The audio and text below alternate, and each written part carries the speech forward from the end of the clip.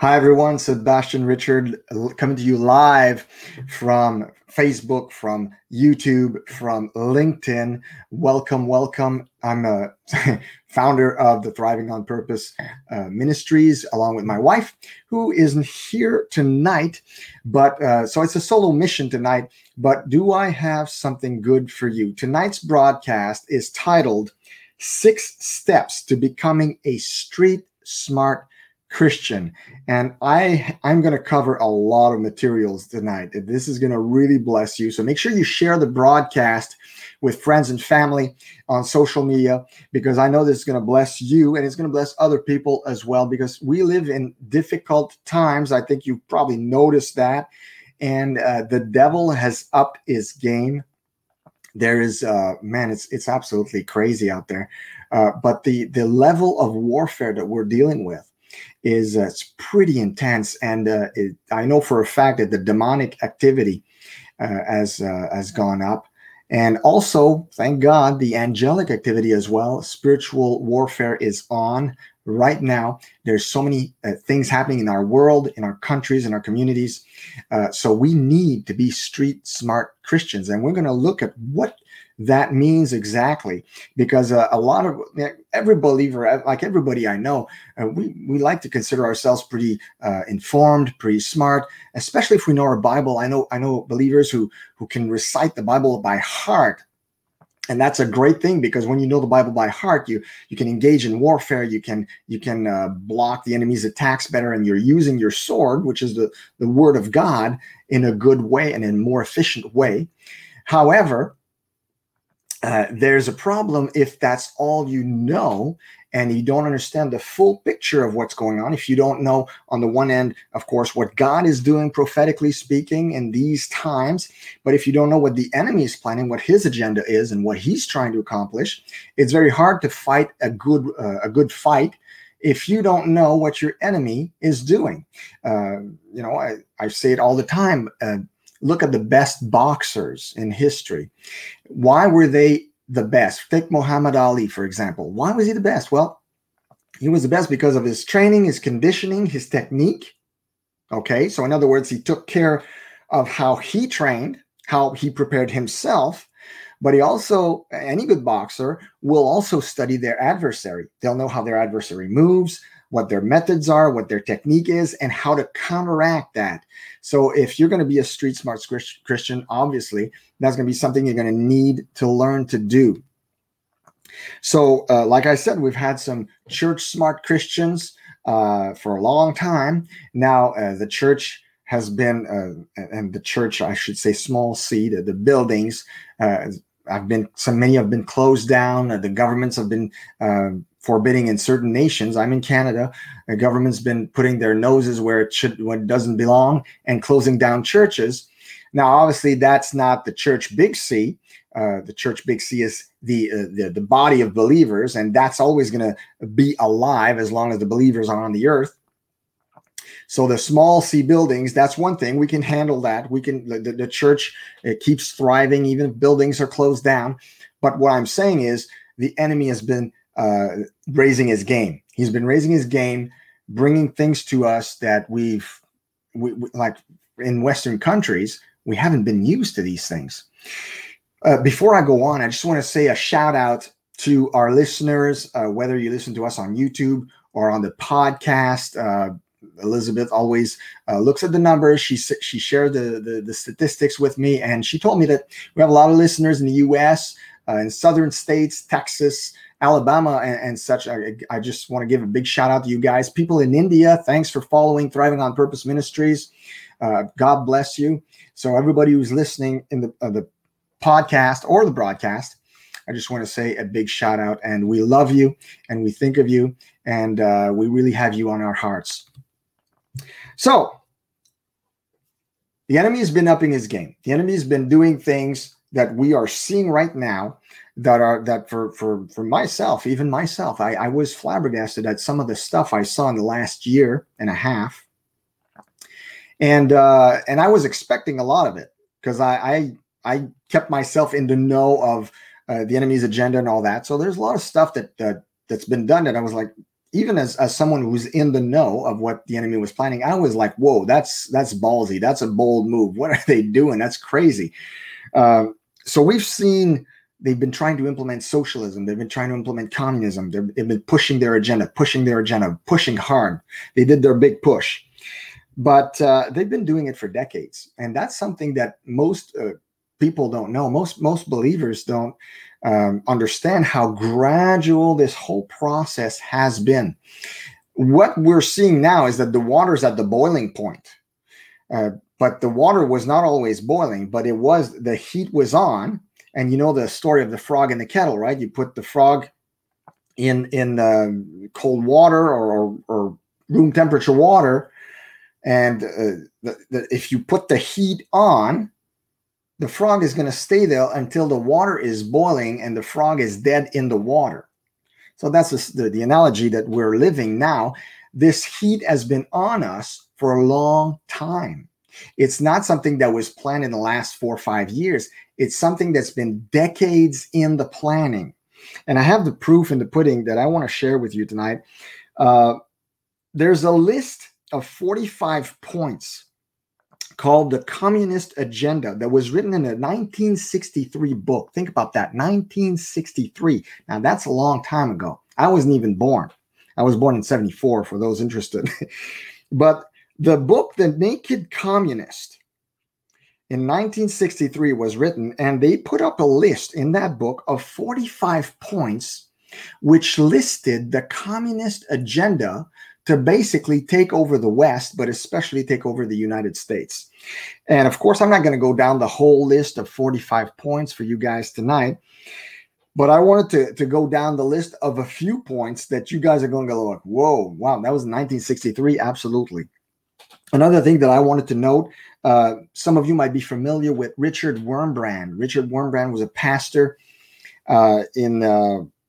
I think it was back in the Second World War, back in those years, in Europe. And he wrote a book because he was tortured under the communist regime. And I forget where he used to live. I don't know if it was Czechoslovakia. I forget where he used to live. But he wrote that book after having been through the prisons over there for his faith. And the book, Tortured for Christ, became a bestseller in Christian circles. I highly recommend it if you want to read what it's like to be a Christian under communism. It's pretty bad. But there's another book that he wrote that many people are not aware of, that they just don't know that he wrote that book. He wrote a book called Marx and Satan. Marx and Satan. And that book is almost becoming a banned book because it's a truth teller book in which Richard Wurmbrand basically says that communism is Satan's political party. So it comes up upon you just like the devil does. You don't see him coming. And communism and socialism is the same way. But I'm not going to go. This show is not about politics. It's about becoming a street smart Christian. But I just wanted to throw that out there for you guys. So just so you guys know what we're up against, okay? Because before I go into 6 steps to becoming a street smart Christian, I want to set the stage by giving you guys what we're up against. Because a lot of Christians are not fully aware, like they've seen a great deal in the last year and a half. Obviously, that's a great wake-up call for most everybody. But they're still not fully aware of what they're up against. So we're going to go through a few of those points in the communist agenda listed in the book, The Naked Communist, 1963 book. Point number 7 was written. It says, grant recognition of Red China, admission of Red China to the United Nations. That was one of the things that they wanted to implement, and they did. So that's a done deal. Point 17 said, get control of the schools. Use schools as transmission belts for socialism and current communist propaganda. Soften the curriculum. Get control of teachers' associations. Put the party line in textbooks. Number 18, gain control of all student newspapers. So obviously the agenda that much of what we're seeing today had begun, and that like I said, that book's 1963. So it was about taking control of the minds of our youth. Now, if you take control of the minds of youth, what happens? Well, you have the control of tomorrow, of what people are going to be believing tomorrow. So that's a great tactic if you want to implement an agenda, whether the agenda is good or bad. The Bible says, train up a child in the way he should go, and when he gets older, he will not depart from it. Well, guess what? It works both ways. It works for the good stuff when you're training up your child with the biblical values, trying to train him up to fear the Lord and walk in his ways and be a good citizen. So that works that way, but it also works the other way around. And I forget who said that, and I wish I had the exact quote, but I remember one of the elites, one of the high-ranking, maybe a Rothschild, I forget who it was, but it was someone of high rank in the elite agenda implementation. He said, "Give me control." He says, "Give me a child when he's before the age of 7, and I will be able to implement any belief system in that child for the rest of his life." That's basically the crux of the quote. And I wish I had that quote, but it was really scary because the person who said that was not a choir boy. Let's just put it that way. Number 20. I'm still going through a few of the points in that book, The Naked Communist. Infiltrate the press. Get control of book review assignments, editorial writing, policy-making positions. Obviously, if you take control of the press, you take control of a heck of a lot of information, of what people think, what people believe. And we know they've been doing that through the media. They've been infiltrating it at all the levels, local, citywide, and country, and etc. So most of our press has been infiltrated by this agenda, and these people, I should say. Gain control. Number 21, gain control of key positions in radio, TV, and motion pictures. I mean, I don't need to say much here. I mean, obviously, if you don't see this, if you're a Christian and you haven't noticed this, well, you're blind. There's a problem here. You need to wake up. But I know that my listeners know this. But I wanted to get back at number 17, where it says get control of the schools, just how bad it got. I was watching a documentary maybe a year ago, something like that, that had been made about the rise of the communist agenda in America. And it was a Christian documentary, very well made, very thoughtful, very, very thought-provoking. And the filmmaker, the guy who made the documentary was talking on camera and was saying that when he launched the documentary, he was invited to give speeches across the country, present the film in schools and in all kinds of community places. And one day he was invited, I forget what state it was in the United States. He was invited at a school to give a presentation of the movie and then have a Q&A. So he did what he usually did when he did this presentation, and he's there with his associates and all that. And the presentation is over, and people are starting to leave. And there's some people who come and chit chat with him and say thank you. And you know how it goes, right? And there's a man who shows up, and he comes to him and he says, "Wow," he says, "that was really, really well researched, very, very thoughtful, very, very thought provoking." Very well-researched materials. You really understand the communist agenda. It's actually wow.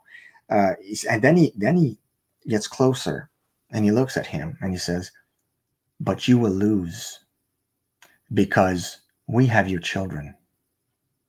And the guy turned his back and walked away. And what was even more shocking is that the man who told him that was a teacher at that very school. Now, talk about scary. Like it's stuff like that we're dealing with. We're talking about infiltration at all levels of society. And obviously, as believers, we've been fighting back in all kinds of ways through trying to talk to our councilmen or our governors or whatever, our leaders, trying to fight back, fight certain agendas and all that. And that's all good and dandy. but we need to be more in the know of what we're actually dealing with if we're going to do efficient spiritual warfare. And that's the type of stuff that I saw in my years of studying the agenda of the enemy. I understood that their level of organization, the way they are organized in implementing their own agenda, I'm sorry to say, and it's kind of sad, but it's more cohesive than Christianity. See, Christianity, we're like this super strong guy who doesn't really know how to fight. But if he did, he would massacre everybody. You know what I'm saying? Like these guys, they have to train 5 times harder than we do to implement not even half as what we can do, because God's on our side. But because they do so much more homework and they put so much more effort in it, they have a more cohesive unit. And that's what is needed for us today to bring that up, so that we can, like, if Christians were just half as organized or cohesive as the enemies are, it would be incredible how much control and territory we would take back from Satan. It wouldn't even be funny. It wouldn't even be fair. And I'm saying this in all sincerity. If we just learned half to work half as much, but see, that's what they've been doing in the last year and a half, and we've seen it very, very much. The division in the body of Christ that they have been causing. And they're experts at that. They're really, really good at the divide and conquer method. And they've been doing that methodically, thoughtfully, by sending witches and warlocks and occultists inside the churches to divide congregations, divide the body of Christ. That's why there's been so many churches that were split, and so many churches closed down, and so many pastors go on burnouts. There's a lot of stuff that happens that we're just not aware of, or that we're not in the know on how to fight it. It's really, we're really, Jesus said we're sheep, and he's right. But we need to become, see, they send their wolves in sheep's clothing, right? That's what the enemy does. They send wolves in sheep's clothing. But we need to be lions in sheep's clothing, and that's what we can be. That's what we can be if we become street smart Christians. I'm going to continue down the list here of the points I wanted to share with you guys. It's pretty incredible stuff. Number 22, continue discrediting American culture by degrading all forms of artistic expression. An American communist cell was told to eliminate all good sculpture from parks and buildings, substitute shapeless, awkward, and meaningless forms. Whoa. We're talking about modern art. This is what they call modern art. You know, the type of art that a 5-year-old can do. If you give him a brush and a canvas, that's called modern art. And people pay thousands of dollars. It's completely ridiculous. Meanwhile, the real art, the stuff that's really hard to make, has been taken down. We've seen so many statues in both the United States and Canada and other countries being taken down through all kinds of agendas, whether it's Black Lives Matters or other stuff. They've been taken down. Our heritage of art, our heritage of history, what made our countries what they were. It's been taken down. So that's part of the communist agenda back in 1963, folks. I mean, that's crazy. Number 25, break down cultural standards of morality by promoting pornography and obscenity in books, magazines, motion pictures, radio, and TV. That's been ongoing for decades now. It's so prevalent that most people don't even notice it anymore. They just watch TV and it's there in their face, and they don't even blink. They don't even blink. Number 26, present homosexuality, degeneracy, and promiscuity as normal, natural, and healthy. Again, point 26 of the 45 points of the communist agenda in that book, The Naked Communist. There's so many more. I mean, I discredit the family as an institution, encourage promiscuity and easy divorce, discredit the American founding fathers, present them as selfish aristocrats who had no concern for the common man. This has all been done. This has all been done, and not just in the United States, in Canada as well. Canada, we're actually more advanced. For once, we're more advanced than the Americans. In the agenda, we're farther ahead. Woohoo! Party time. No, not so much. Really not. The point is that the socialist agenda and communist agenda it's crazy in Canada. The stuff that I've been seeing, I never thought I'd see that. Like I kind of saw where this was going, and I kind of expected it, but I didn't expect it to rise so quickly and seemingly out of control. And yet it's all contrived. It's all controlled. And yet, despite all these things, despite all of these things that we've been seeing, Christians today, we're waging tomorrow's war with yesterday's intelligence tactics. And see, I've been telling you that the enemy has upped his game, but we haven't really upped our game. We haven't really upped our game. And that's why we're in the pickle we're in right now. That's why we're in the pickle we're in. So we have the right weapons. The Lord provides the weapons, right? With the full armor of God, Ephesians 6, we have the right weapons. But we don't have the right intelligence tactics. So the right knowledge, the right know-how, the right knowledge of what we're supposed to do, what the enemy's doing, how to counteract it. We're we're one step behind in a lot of that stuff because I think we're just not enough in the know. We're just not enough in the know. We have book smarts, we have sermon smarts, we have church smarts, but we don't have street smarts, and we need to get street smarts. So, like I said, our weapons work. Praise God, they always will. But our tactics need an overhaul. So, in other words, and I wrote this here. That's a good quote. You can tweet it if you want. It's time for Christians to stop being nice and to start being good.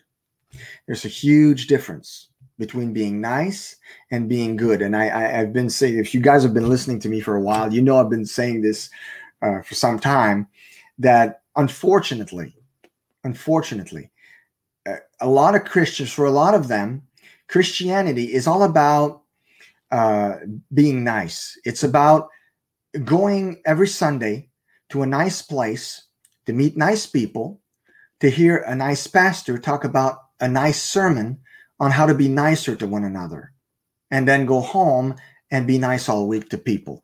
It's not about being nice. Christianity has never been about being nice. It's about being good. And being good sometimes requires a backbone, and it requires a certain type of assertiveness and a certain type of aggressiveness, even in the things that are just plain wrong. Someone once said, and I love that, that if God is perfect, why does he hate? Well, if God is perfect, he has to hate.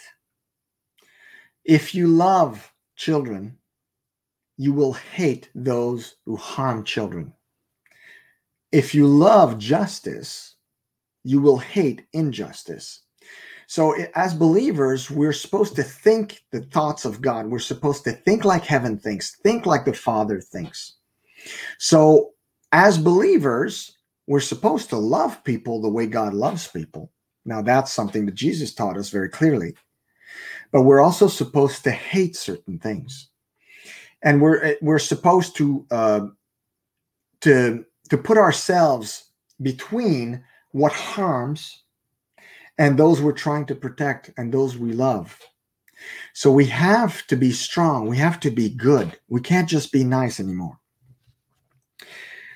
So Proverbs 28 verse 1 says, the righteous are as bold as lions. It's time for us to be as bold as lions. I said it earlier. We need to be lions in sheep's clothing. I liked also, if you watched the news in the last few months, you've seen probably Arthur Pawlowski a Canadian pastor from Calgary. He got into all kinds of troubles because he wanted to keep his church open. All kinds of trouble with the authorities. He even went to jail. And there's a arrest mandate on him. And he's been in all kinds of trouble because he stood up for the gospel. He stood up for what is right. He was bold as a lion. And he said something in an interview that really I just loved. He said, lions don't bow to hyenas. He actually kicked out hyenas. When they came to his church, he kicked them out, saying, get out. He even kicked them out in the name of Jesus. And it worked. They left. But the man was bold. The man he had righteous anger. He called them communists. Communists. And it went viral. That video went viral. And he said that in an interview. Lions don't bow to hyenas.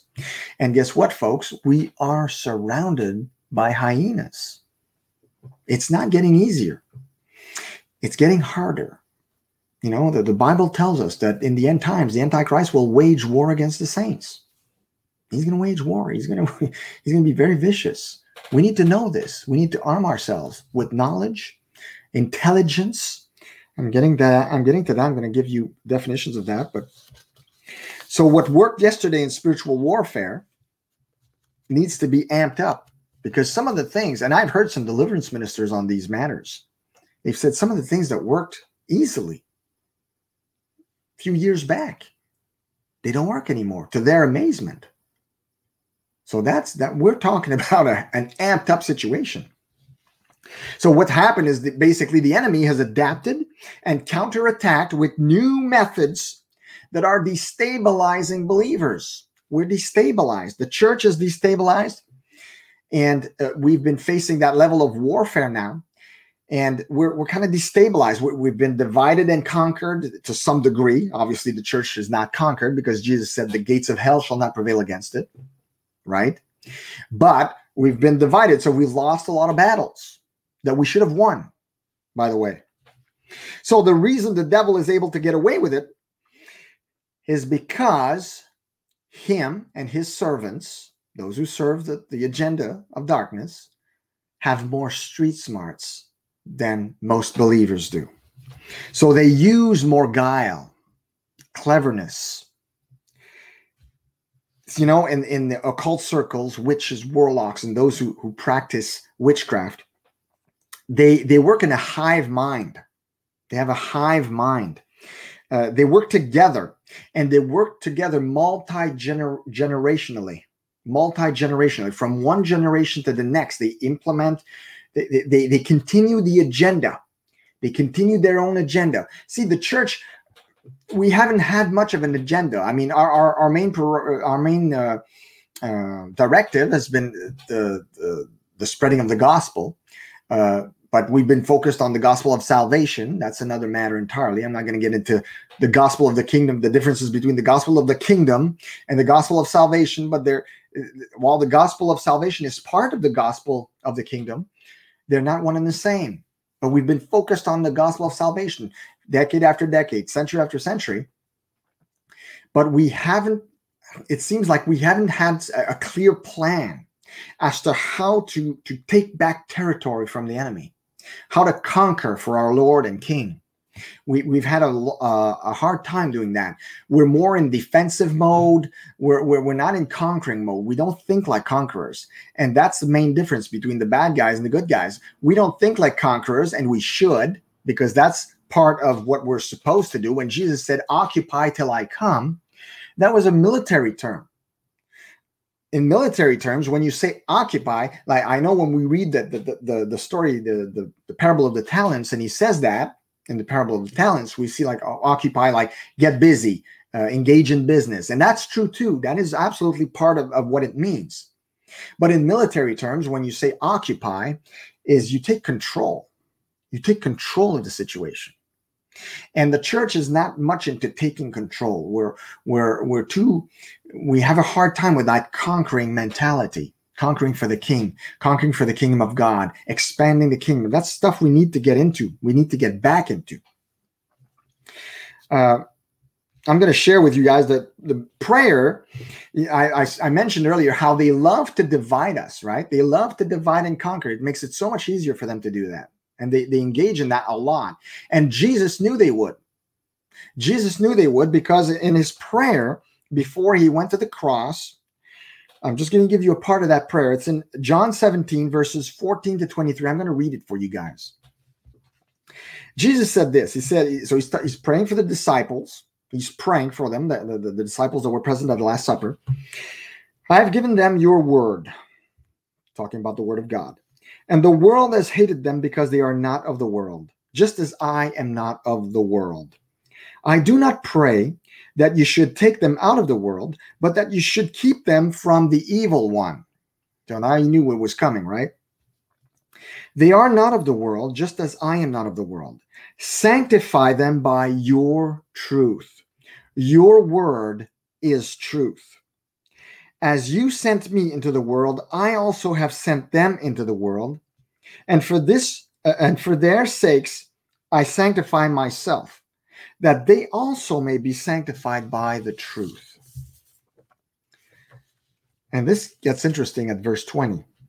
Jesus kind of shifts his prayer, and he starts praying not just for the disciples around the table, but he starts praying for you and me, for today, for all the generations of believers that would follow. Now listen to these powerful words.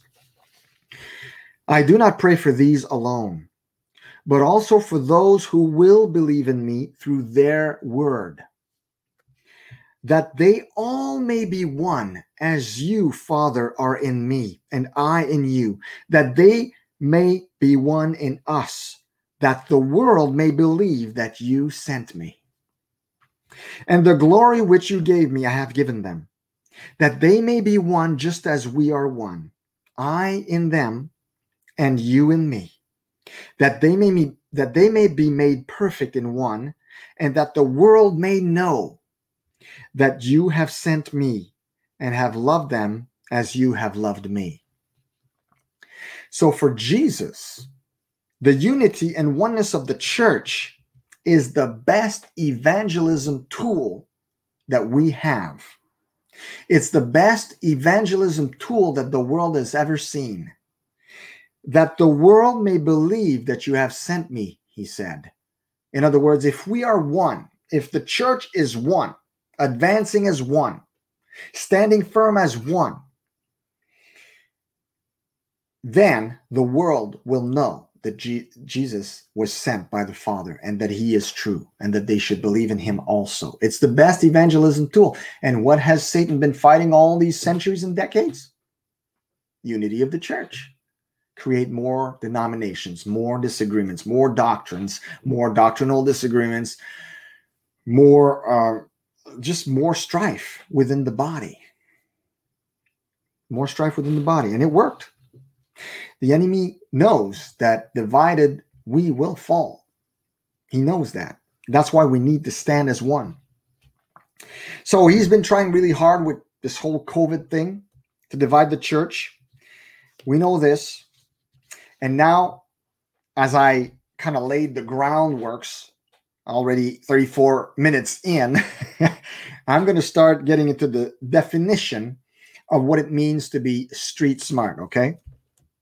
So listen to this. This is really good stuff. I got this from the dictionary, by the way. I didn't invent anything. The dictionary defines street smart as having the experience and knowledge necessary to deal with the potential difficulties or dangers of life in an urban environment.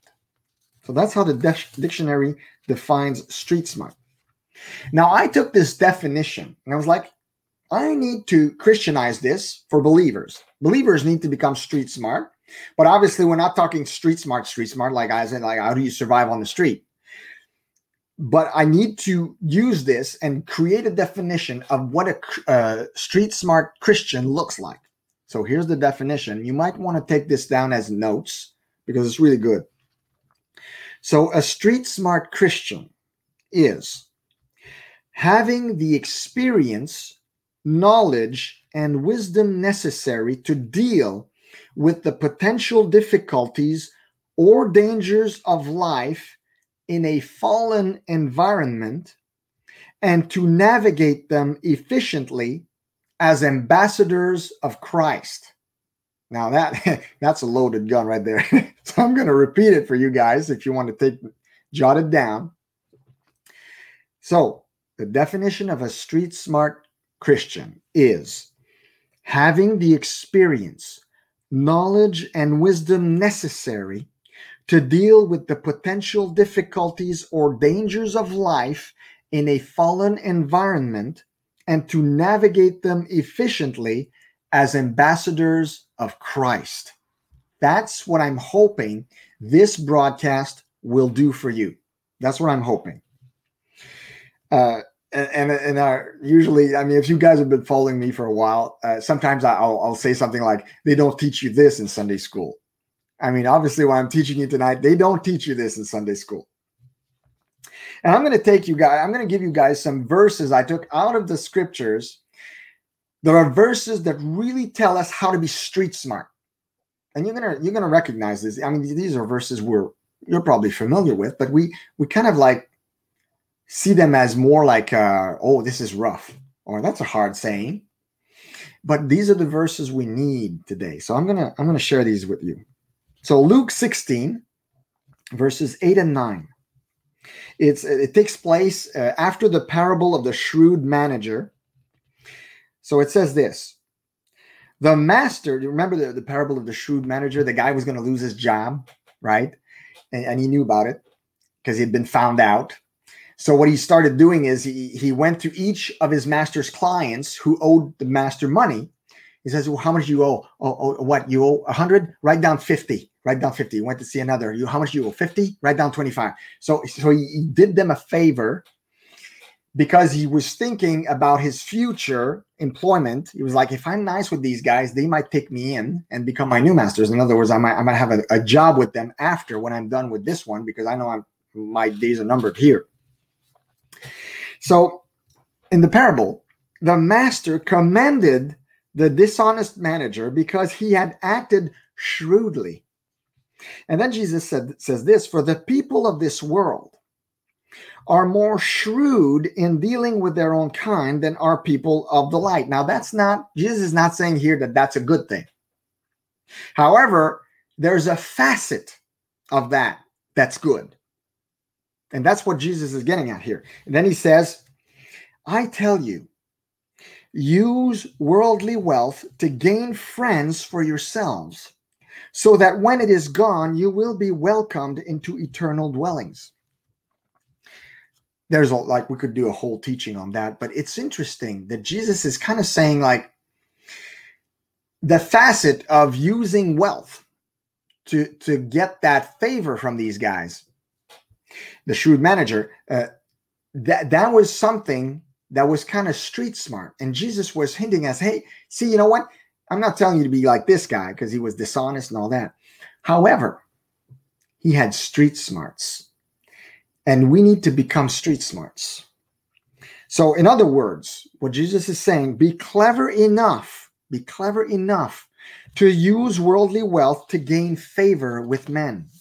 There's a way to use money in a way that will gain you favor with men if you're smart enough. It's not saying that you don't want to butter them up or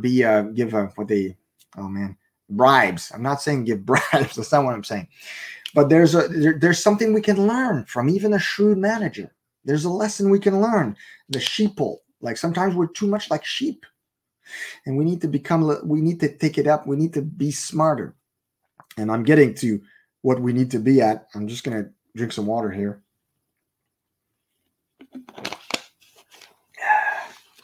So my favorite verse about being a street smart Christian is coming right up. I'm going to share it with you. It's from Matthew chapter 10, verses 16 and 17. The sending of the disciples. Jesus said to them, behold, I send you out as sheep in the midst of wolves. I spoke about that earlier, right? And Jesus says, therefore, And I heard that before. Preachers say, when you see therefore, you have to find out what it's there for. So Jesus is saying, behold, I'm sending you out in the world as sheep amongst wolves. That's a dangerous situation. Jesus is not saying that, but it's implied, right? I mean, obviously, if you're sent out as a sheep amongst wolves, it's going to be tough. So that's what the therefore is there. Therefore, Jesus said, be wise as serpents and harmless as doves. But beware of men, he said, for they will deliver you up to councils and scourge you in their synagogues. So if there's one verse that describes street smart Christians, I think that's its love child right there. That's really what I'm getting at in this teaching right now tonight for you guys to get, that we really need to become wise as serpents. In other words, see how like the serpents are the people or the wicked people in the world. The wicked people in the world are clever, and they have a certain worldly wisdom to them, a certain flavor. And I'm not saying we need to stoop to their level, but I'm saying we need to become wiser than they are. And it's possible because we have God on our side. So we need to kick it up a notch. And we need, while doing this, to remain harmless as doves. See, that's the huge difference. Because while they are wise as serpents, their bite is also deadly. They operate as serpents. They operate as scorpions. We won't do that. So we need to be as wise as they are, and wiser if possible, and it is because we have God, but to be harmless at the same time. That's what Jesus is telling us, and that's exactly what he was. Jesus Christ, look at his ministry. I mean, I just love how every time he was confronted by the Pharisees, his main opponents, he had an answer for them that would like shut them up. I mean, he had this wisdom. He was, I don't like saying this about my Lord, but he was as wise as a serpent himself. He was teaching us to be more like him. Operate on a level of intelligence. And when I say intelligence, I'm talking about military understanding and tactics and understanding of your surroundings, understanding what you're dealing with, understanding who you're dealing with. That's what Jesus did, and he did it better than anyone. So that's what a street smart Christian does. Wise as a serpent, clever, aware, awake, okay, but harmless, meaning kind, innocent as a dove. Now, the next verse that I want to share with you guys that talks about being a street smart Christian is found in Ephesians chapter 5, verses 11 to 16. In that passage, Paul said this. He says, have nothing to do with the fruitless deeds of darkness, but rather expose them. It is shameful even to mention what the disobedient do in secret, but everything exposed by the light becomes visible, and everything that is illuminated becomes a light. This is why it is said, wake up, sleeper, rise from the dead, and Christ will shine on you. And here's verse 15 and 16. Very good stuff here. Be very careful then how you live, not as unwise, but as wise, making the most of every opportunity. Why? Because the days are evil. And man, if it applied then, trust me, it applies today. It applies today for sure. Jesus says we're the light of the world. Well, light always exposes darkness. That's what light does. That's what light does.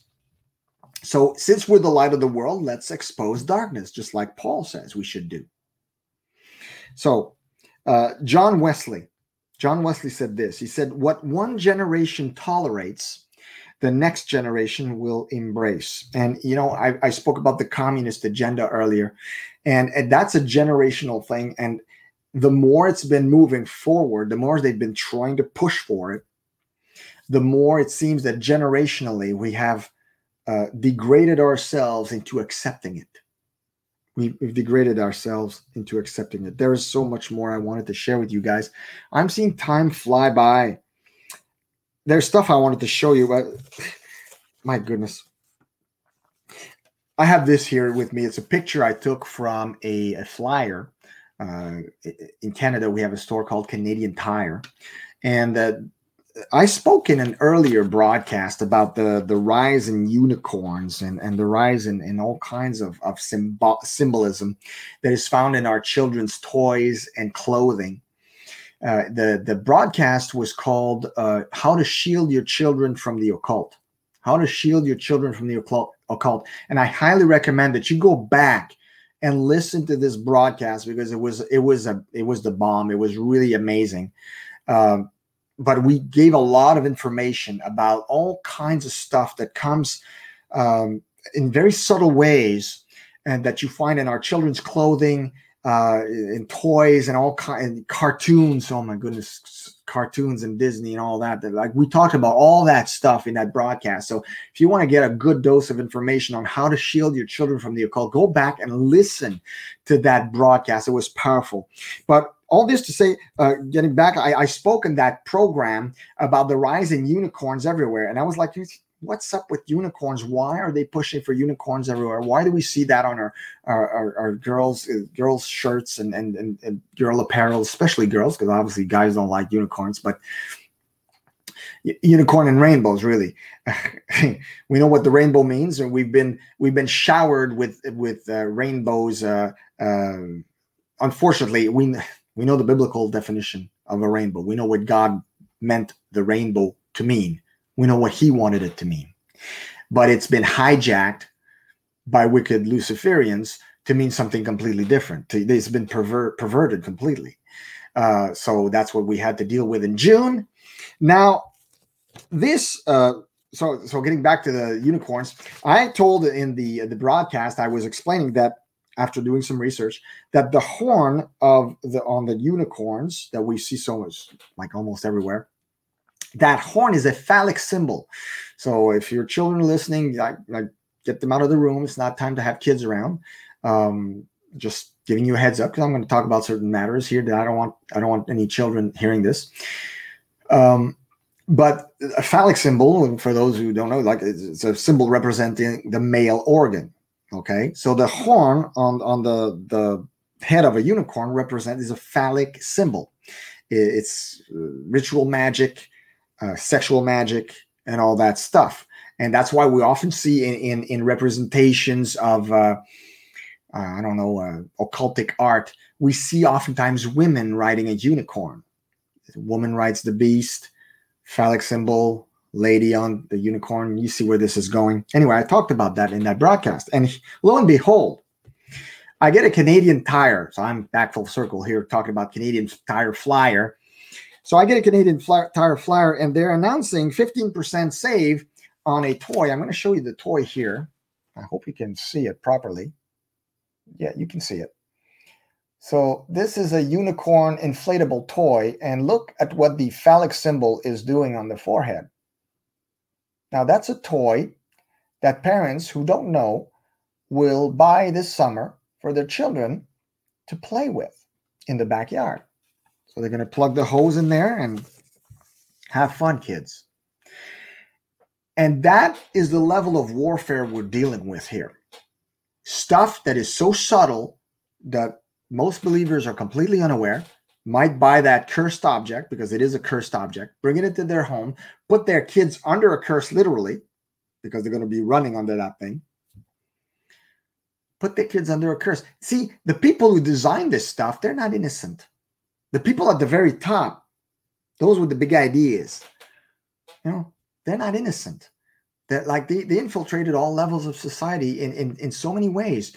Another thing that I've noticed that I wanted to share with you guys is when you bring your kids to the park. I'm not saying all parks are, all playgrounds are like this, but there's playgrounds that have water games, fountains and all kinds of stuff. And I've noticed this. There was one playground near where I lived back in Quebec, and there's the same thing here where I live in Prince Edward Island. And I don't know how many of those types of playgrounds exist, but they're playgrounds where they're in the middle of the playground. There's basically a colored column of cement that acts as the activator, if you will, of the water games, and it's shaped like a phallus. And I'm not kidding you. This stuff exists. It's shaped like a phallus. It's about maybe 3 feet tall. And the kids need to pass their hands on the top of it to activate the water spraying in the park. I kid you not. That stuff is in our communities. It's in our playgrounds. So basically, kids get the center. It's at the center. They have this column that's shaped like, you know what? They rub the head of it, the top of it, and it activates the water so that they can go play under the water. And we, as parents, we bring our children there to have a good time, to have fun. And yet, you got to wonder what this can do, potentially, spiritually speaking, to the kids when we don't know. When we don't know this stuff, it's absolutely horrible what these maniacs are doing. It's not accidental. See, a lot of people will think, well, it's, you know, circumstantial. I mean, it's not, they probably didn't do it on purpose. It's just like, it could have looked like anything. Really? You think that? I'm sorry. Like, if you see these parks, if you go to these playgrounds and you see that the way it's made, you're going to be like, you're going to think twice. Trust me. It's quite evident. Once your eyes are opened, you're going to be like, whoa, wait a minute. This is not a sane game here. There was another thing recently that went viral on YouTube. Lance Wallnau shared it. A lot of people shared it. There was this San Francisco gay men chorus. Now they got together and they made a chorus, and it was just provocation. They just wanted to get Christians off their rockers. So they made this choir, and they're singing in the choir, "We're coming after your children." They're literally saying, "We are coming after your children." And you might say, "Oh, they're just jesting. They're just teasing Christians because they hate Christians." Yeah, sure. Could be. But let me tell you, the guy at the beginning of that video, the solo singer who starts the whole chorus, that guy, look at his eyes. If you go see that on YouTube, look at his eyes. Man, I'm telling you, the lights are home, the lights are on. There's nobody home there. That's not like that. That guy has serious deliverance issues. Okay. And I'm telling you, these are demonic agendas that are thrown at us. And we need to start being aware of what's going on. We need to start aware. There's another thing that I remember a while back that I wanted to share with you guys. Maybe a couple of years ago, I saw on social media an ad for a Christian witchcraft seminar. That's exactly what it was. It was a witch. She says, "Learn Christian witchcraft." And she was announcing that she was launching a seminar, inviting people to sign up for her seminar on how to learn Christian witchcraft. Now, it's interesting to me because the video got so much reactions from believers, they started sharing the heck out of it. They were appalled. Look at what they're doing. Look at what the. Meanwhile, those witches who had spun this ad, this sponsored ad, they were going like, their sponsored ad was getting shared after shared after shared thousands of times by angry Christians. Now, chances are these angry Christians have pagan friends or people who are not born again, who are going to see this and want to do what? Hey, I'm interested in learning witchcraft, Christian witchcraft. That sounds interesting to me. I'm going to sign up, give them my money. So it worked. The tactic worked. The tactic was very simple. Get Christians angry enough to share the heck out of that video so that we get free promotion and free publicity. See how cunning they are. That's what I mean. That's what we're dealing with here. And that's what we have to become street smarter, to spot this kind of stuff and react to it and be like, I ain't gonna fall for that. I'm gonna talk about it like I'm doing now. I'm not gonna share it. I actually was gonna share it. I remember I was like, oh, I'm gonna share this. This is crazy. And I went like, wait a minute, if I share it, that's serving them. I'm not gonna do that. So we have to see these things. Okay. I've spoken for 56 minutes, and you guys might be still wondering, like, well, Sebastian, you said it was 6 steps to becoming a street smart Christian. I'm still waiting for the 6 steps. We're here. I'm going to share them, and pay attention. Step number 1, sharpen your discernment. Obviously, sharpen your discernment. I've been talking about that time and again during this teaching. We need to sharpen our discernment. See, discernment is not just a spiritual gift. It's a spiritual responsibility. Let me repeat that. Discernment is not just a spiritual gift. It's a spiritual responsibility. Some Christians, some believers are given by the Holy Spirit a gift, a spiritual gift of discernment. They discern the spirits. Boom, boom, boom, left and right. See it right away, right away, right away, right away. It's a gift. Good for them. We need people like that in the body of Christ.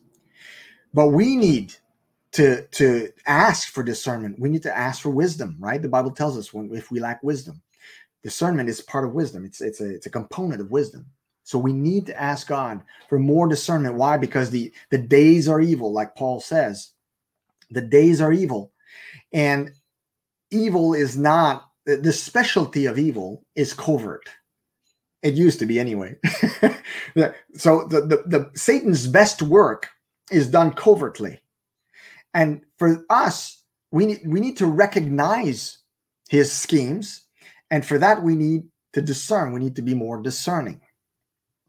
So sharpen your discernment. That's step number 1. Step number 2, and this is so important. Step number 2. I love this one. Do not get easily offended. Do you remember, you probably do, Little House on the Prairie, that wonderful series from the 1980s?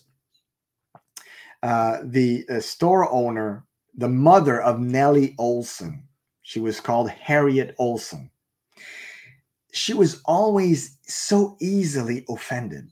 If she saw a worm, she'd squirm. She would, ooh, like if she saw a dirty boy, ooh. She was always offended. And it's kind of funny because some Christians, some believers are too easily offended. We act too much like that. We're easily offended. And it's important for us to not be easily offended. Because if you're too easily offended, you're going to shy away from the war. And you're not going to be standing strong. There's 2 guys I like to follow. I'm not going to mention any names, but there's 2 guys I like to follow, and one of them is more easily offended than others. So he always posts videos. Look at this. Look at that. Look at what such and such is doing. Or Pentecostals, so they're like heresy hunters. Their ministry is like more heresy hunters, and they're easily offended. And there's a place for that. There's a place for that. I mean, I'm doing it tonight. I'm exposing stuff tonight. Okay.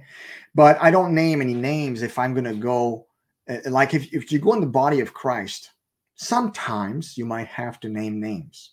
Sometimes it's necessary. But there's been a multiplication of these ministries, so-called ministries. All they do is they heresy hunt, or what they think are heresies. And that's the dangerous thing here. They go after what they think is a heresy and expose it. All the while, they may be wrong, and they never take that into account. What if I'm wrong? See, there's things I used to believe 10 years ago that I thought were heretics or heresies that I embrace today. That's the work that God can do in a man's heart. And I've had to repent of some of those things. I mean, I still can recognize heresy when I see it. But the point is, back then, I saw a lot more things as heresies. And when I got to experience them or learn about them, guess what? I realized, whoa, those weren't heresies. I was wrong. I was thinking they were heresies, but I needed to learn something new. And God needed to guide me there. So you got to be careful about that. So don't be like Mrs. Olson. Jesus said in Matthew 24, verses 10 to 12, it's talking about the end times, what it's going to be like. And here's what he said. And then many will be offended. Now notice, when Jesus says this, it's not a good thing. Okay, it's a bad thing. Many will be offended, will betray one another, and will hate one another. Then many false prophets will rise up and deceive many. So what happens when many become offended? It gives room for false prophets. Wow, that's interesting. And because lawlessness will abound, the love of many will grow cold. So there's another result of the offense. The more you're offended, the more your love grows cold. It shrivels your heart. You know what I mean? For example, Mrs. Olson in Little House, she was not a loving person. You cannot be always offended and be loving at the same time. It does not exist. These two things cannot coexist. If you're easily offended, you cannot be loving. Think about that. That's a powerful statement. If you're easily offended, you cannot be loving. So you have to develop a tougher, thicker skin, okay? Spiritually speaking. Number three, be willing to get informed about what the enemy is doing. Now, this is so important. This is so important. I've shared with you tonight some of the stuff that the enemy is doing because it's necessary that we know what he's trying to do. Why is it necessary? For means of intercession. For means of intercession. When we understand what the enemy is doing, we can pray more effectively. Tear down strongholds in spiritual warfare. If you know what the enemy's agenda, what he's planning, what he's trying to do, you can pray against it. Tear it down. Bring it down. You're more strategic in your warfare. You're more efficient in your prayer and intercession.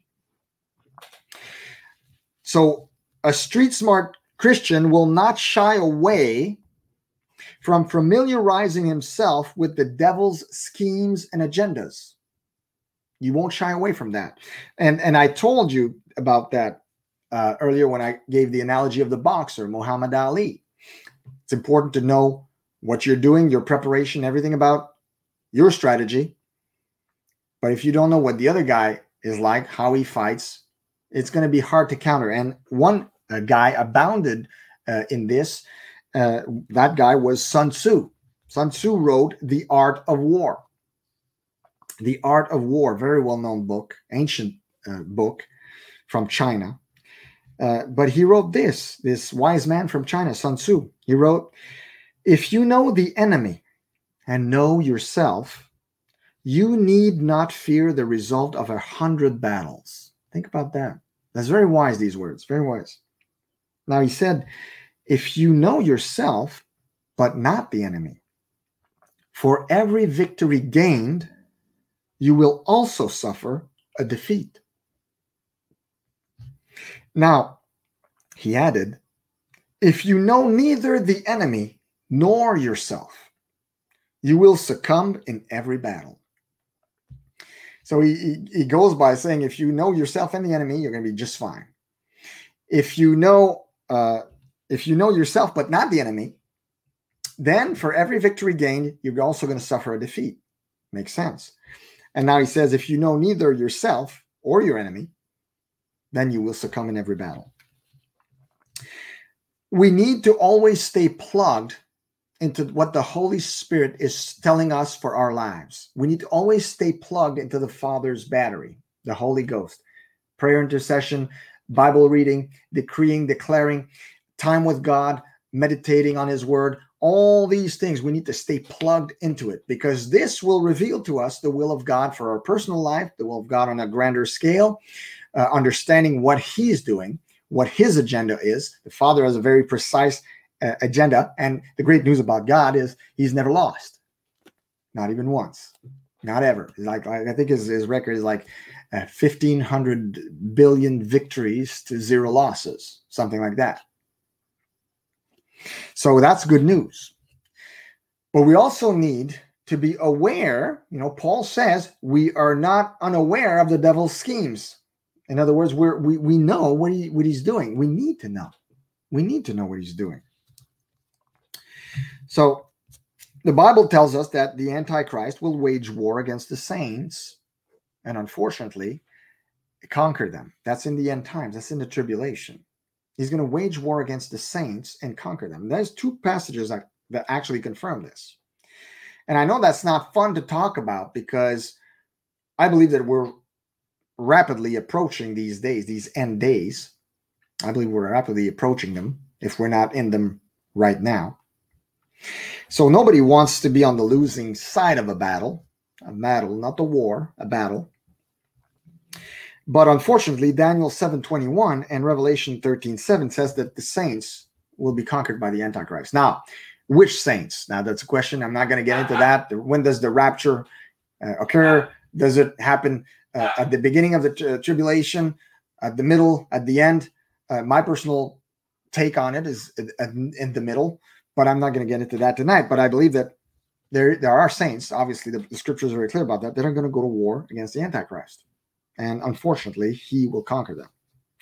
Now, I don't know about you guys, okay? I don't feel like getting conquered. I don't feel like that's not going to happen on my watch. It's not, even if the Bible tells us this, I'm going to put up a good fight. I'm going to fight the good fight like the Apostle Paul. The army, I mentioned this earlier, uses the term intelligence as being inside information on what the enemy is up to. So in military terms, intelligence is the knowledge of what the enemy is up to. I think we need to become intelligent Christians. We need to become street smart. We need to develop that kind of tactical intelligence.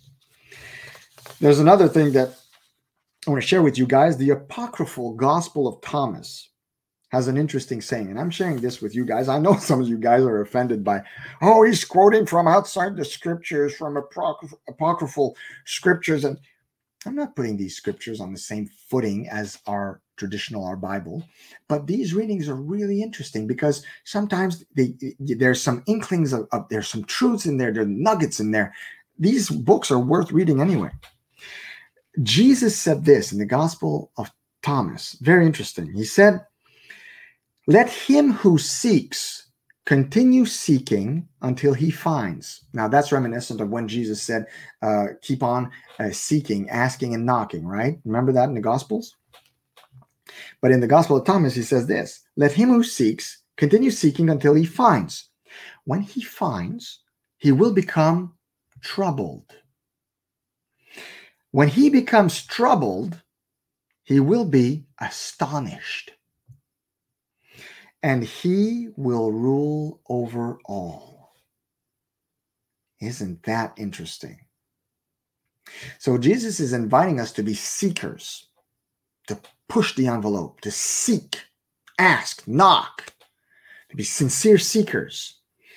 And he says that keep doing that until you find. When you find, you're going to be astonished. There's some astonishing stuff. There's stuff that blew my mind. And I'm a researcher. I love to research. I've been doing research for years. I've been sharing some of those nuggets with you guys tonight. When he finds, he will become troubled. There's stuff that I've shared with you guys tonight. Let's be honest. It's troubling. The unicorn thing, the what's going on in our playgrounds, the stuff that's going on in schools, the communist agenda. These things are troubling. When he becomes troubled, he will be astonished, and then he will rule over all. So there's a progression there. Notice the progression. There is a blessing attached, I believe, to becoming a street smart Christian, being part of that remnant, end times remnant. And that's what I want my listeners to become.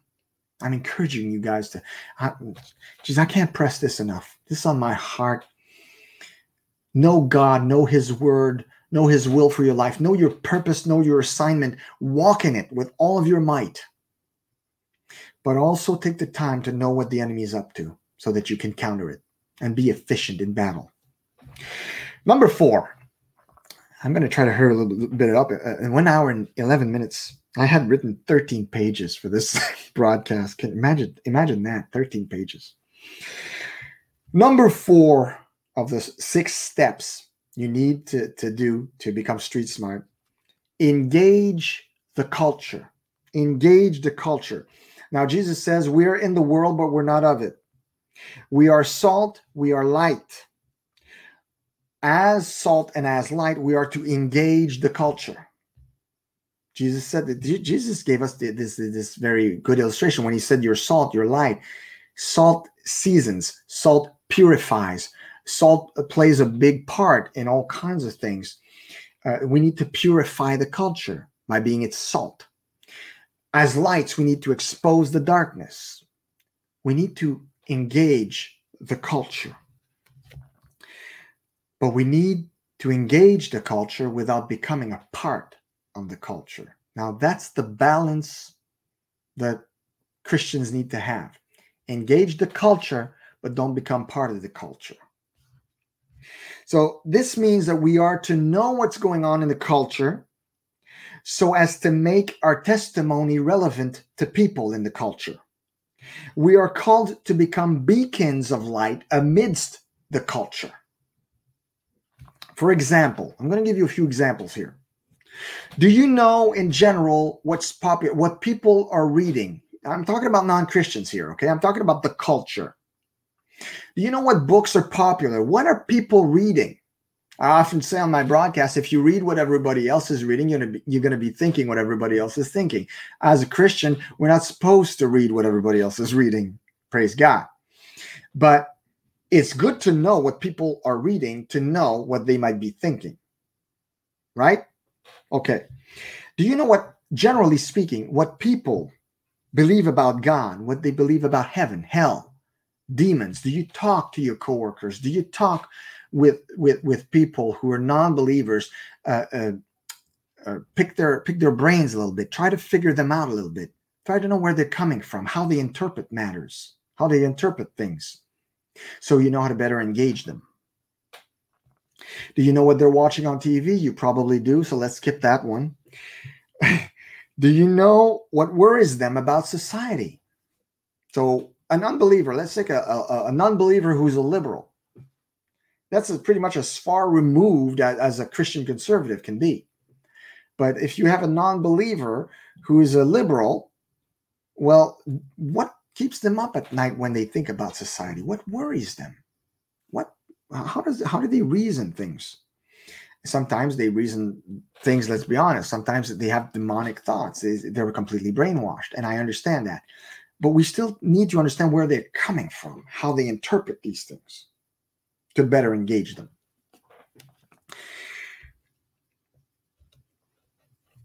Paul, the Apostle Paul, was, I think, in the New Testament, the best person at engaging culture.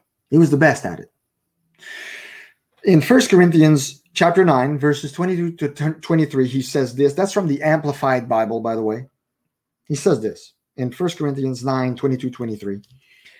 I have become all things to all men, so that I may by all means, in any and every way, save some by leading them to faith in Jesus Christ. And if I do all this for the sake of the gospel, I do all this for the sake of the gospel, so that I may share in its blessings along with you. So Paul was an expert at engaging culture. And there's something I want to share with you guys that's really, really good stuff here. He did just that when he was in Athens.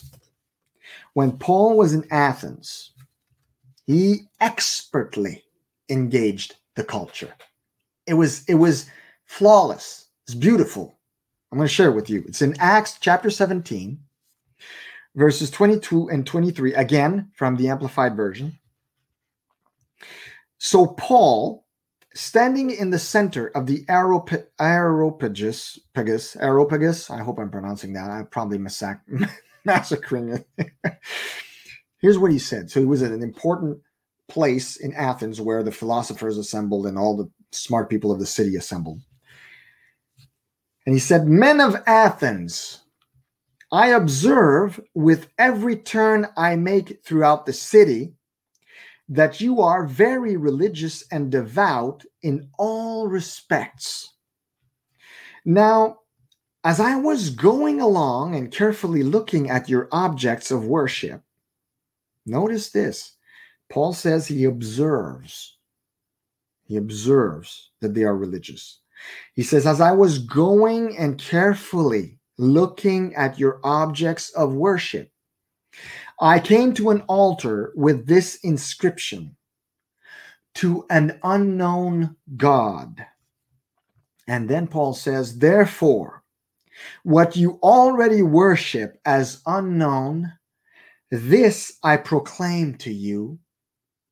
And then Paul moves on and gives an extraordinary expose of the gospel of Jesus Christ, saving many men.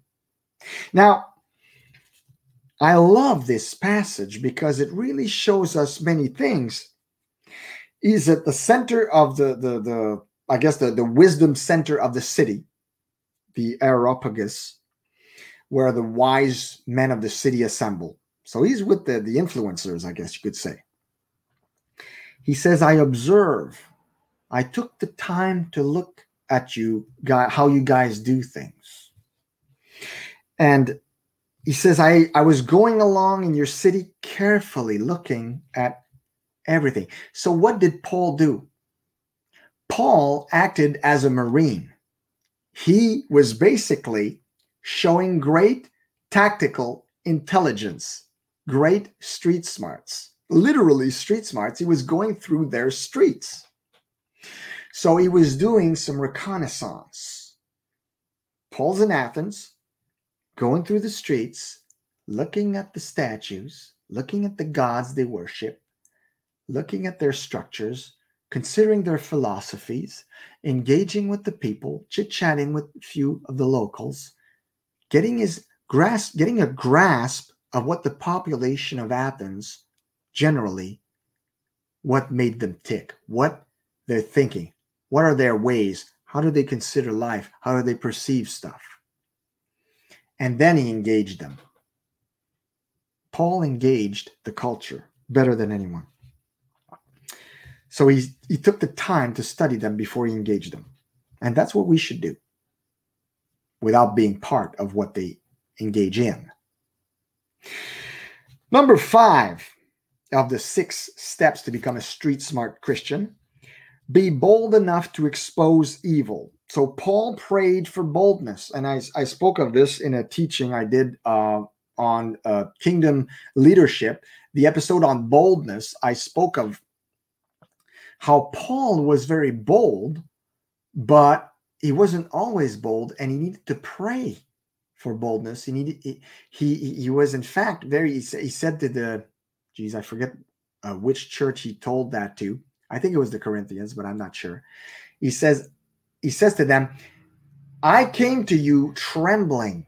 I was coming to you and I was trembling because of what I was going to have to tell you guys."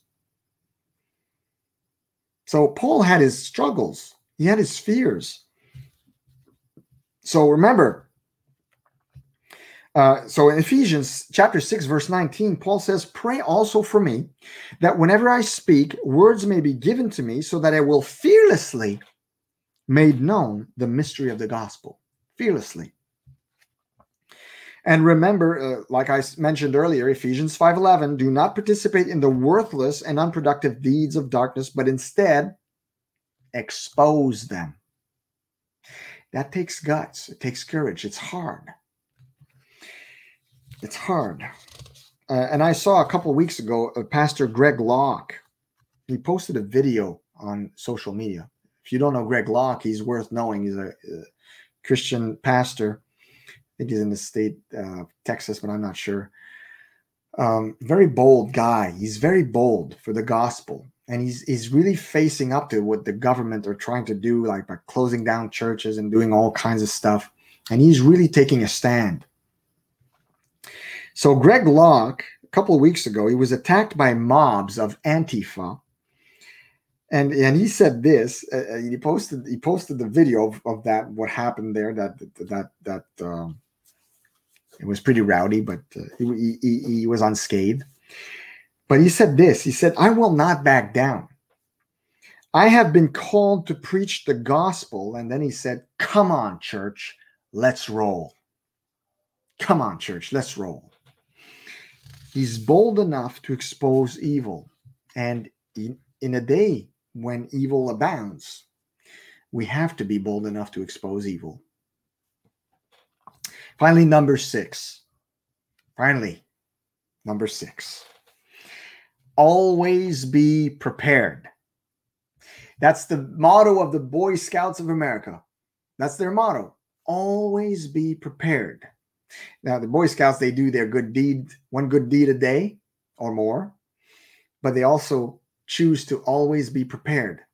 So does Batman, by the way.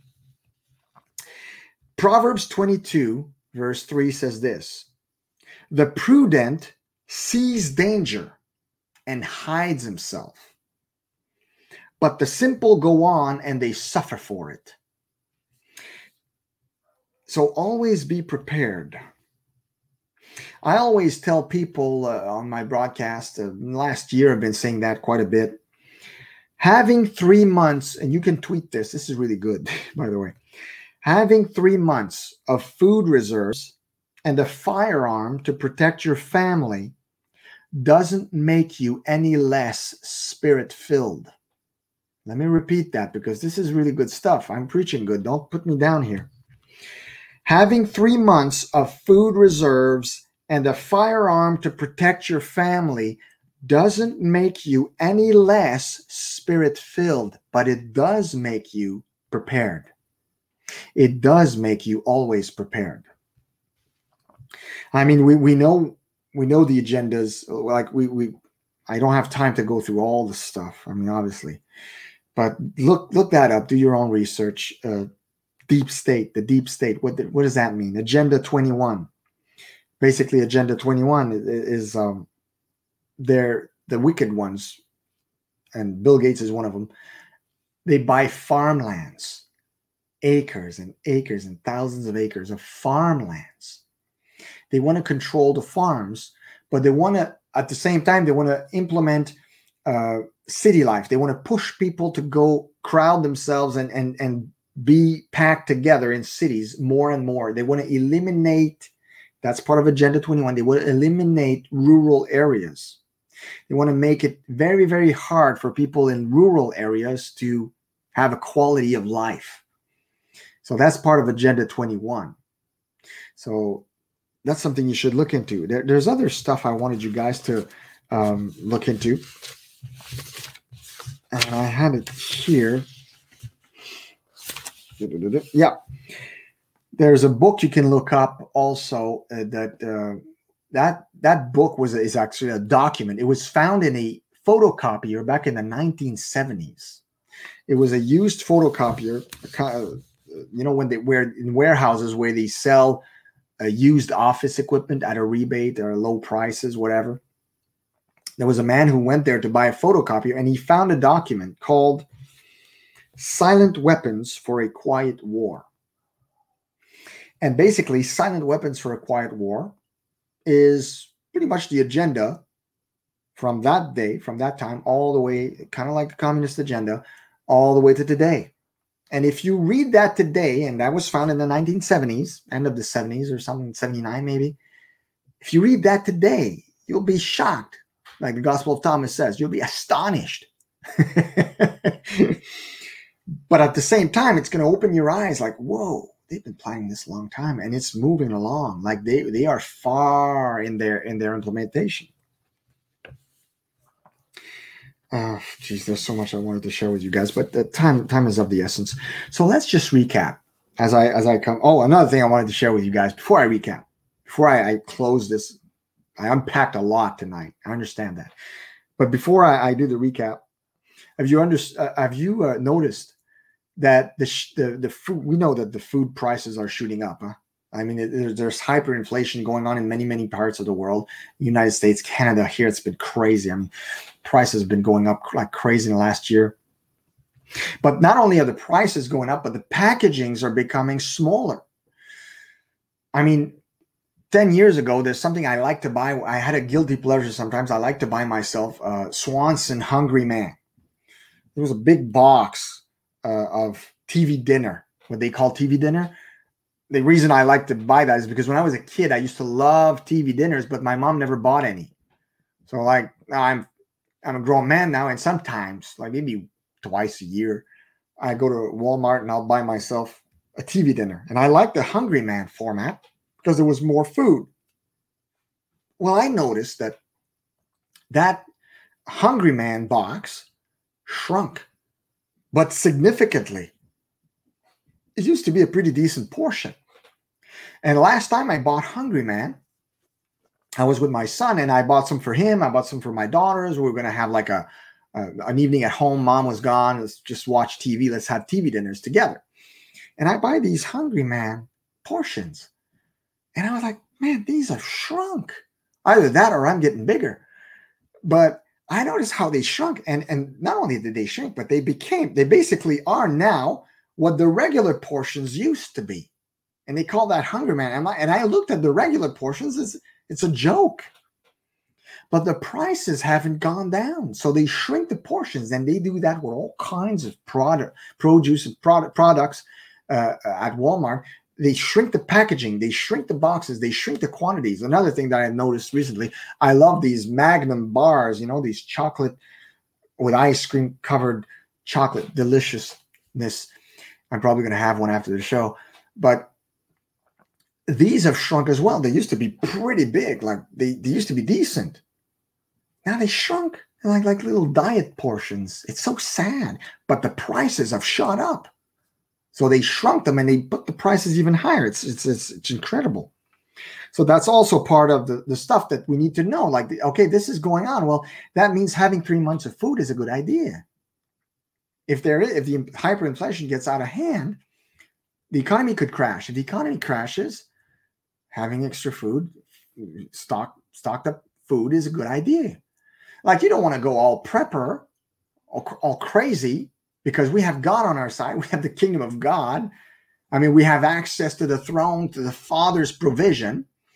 So when all else fails, if we did everything we could to stand and we prepared ourselves and we did what we were called to do as intelligent, street smart believers, God is there. God can provide for us miraculously. He can give manna in your backyard.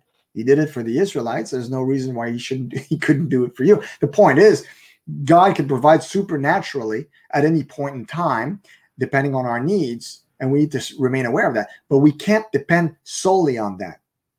He also gave us a brain and a mind, and we need to use it smart, to be a street smart Christian. So always be prepared. So let's recap. There's 6 ways to become a street smart Christian. Number 1, sharpen your discernment. Number 2, do not be easily offended, because those who are easily offended, their love grows cold. Their love grows cold. Number 3, be willing to get informed about what the enemy is doing. It's great to know what God's doing, and we need to know what God's doing, but it's good to know what the enemy is doing too, to be more efficient in spiritual warfare. Number 4, engage the culture. Do not become part of the culture, but engage it. Number 5, be bold enough to expose evil. That requires courage. We can pray for courage. We need courage. I need courage. You need courage. Paul needed courage. So let's not have false bravado here. Let's be honest enough to say, you know what? These are tough times. And sometimes, am I scared sometimes? Yeah. A friend asked me that not long ago, a few months ago. We were having a conversation on Messenger, and he was saying, he said, are you scared of what's happening? Are you scared about the vaccine agenda, all the stuff that's happening. I said, you know what? When I take my eyes off Christ, I am scared, but not when I keep my eyes on Christ. So that's the thing. That's the thing. We need to be honest with ourselves. We need to be courageous. Number 5, be bold enough to expose evil, like I mentioned. Number 6, always be prepared.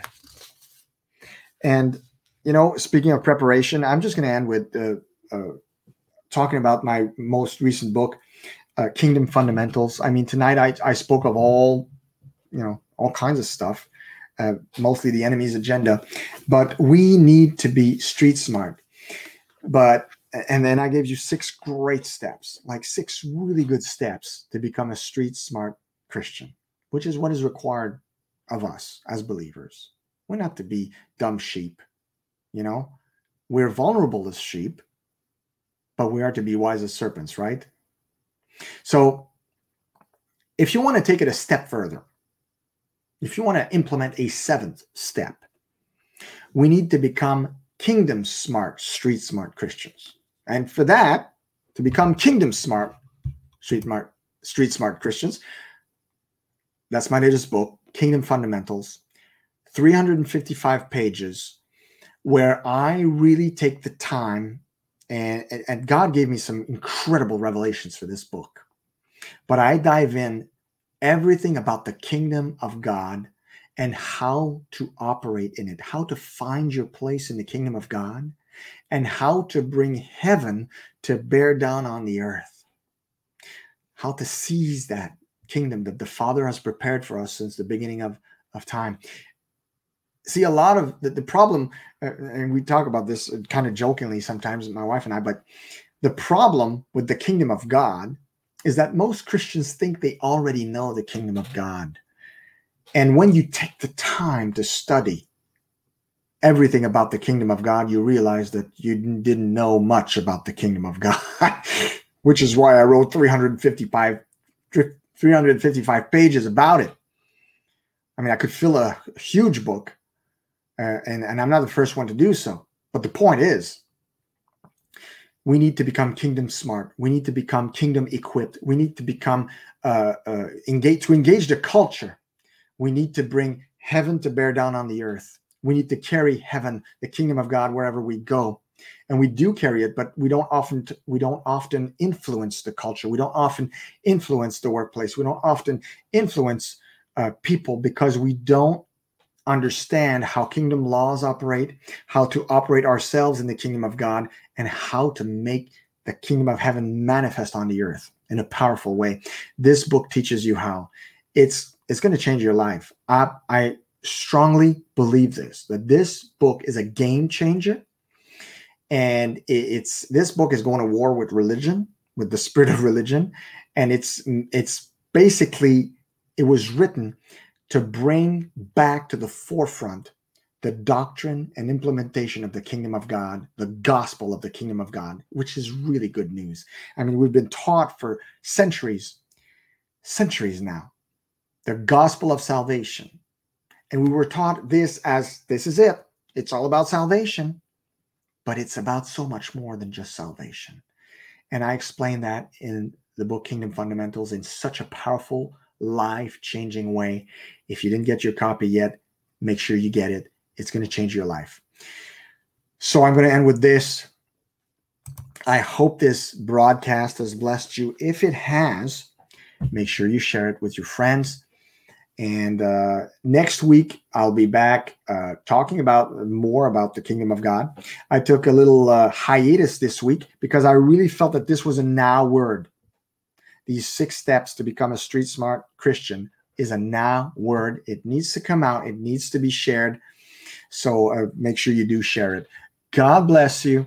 Have a wonderful week. Have a thriving week. May you thrive on purpose always. And I will see you next week. God bless you.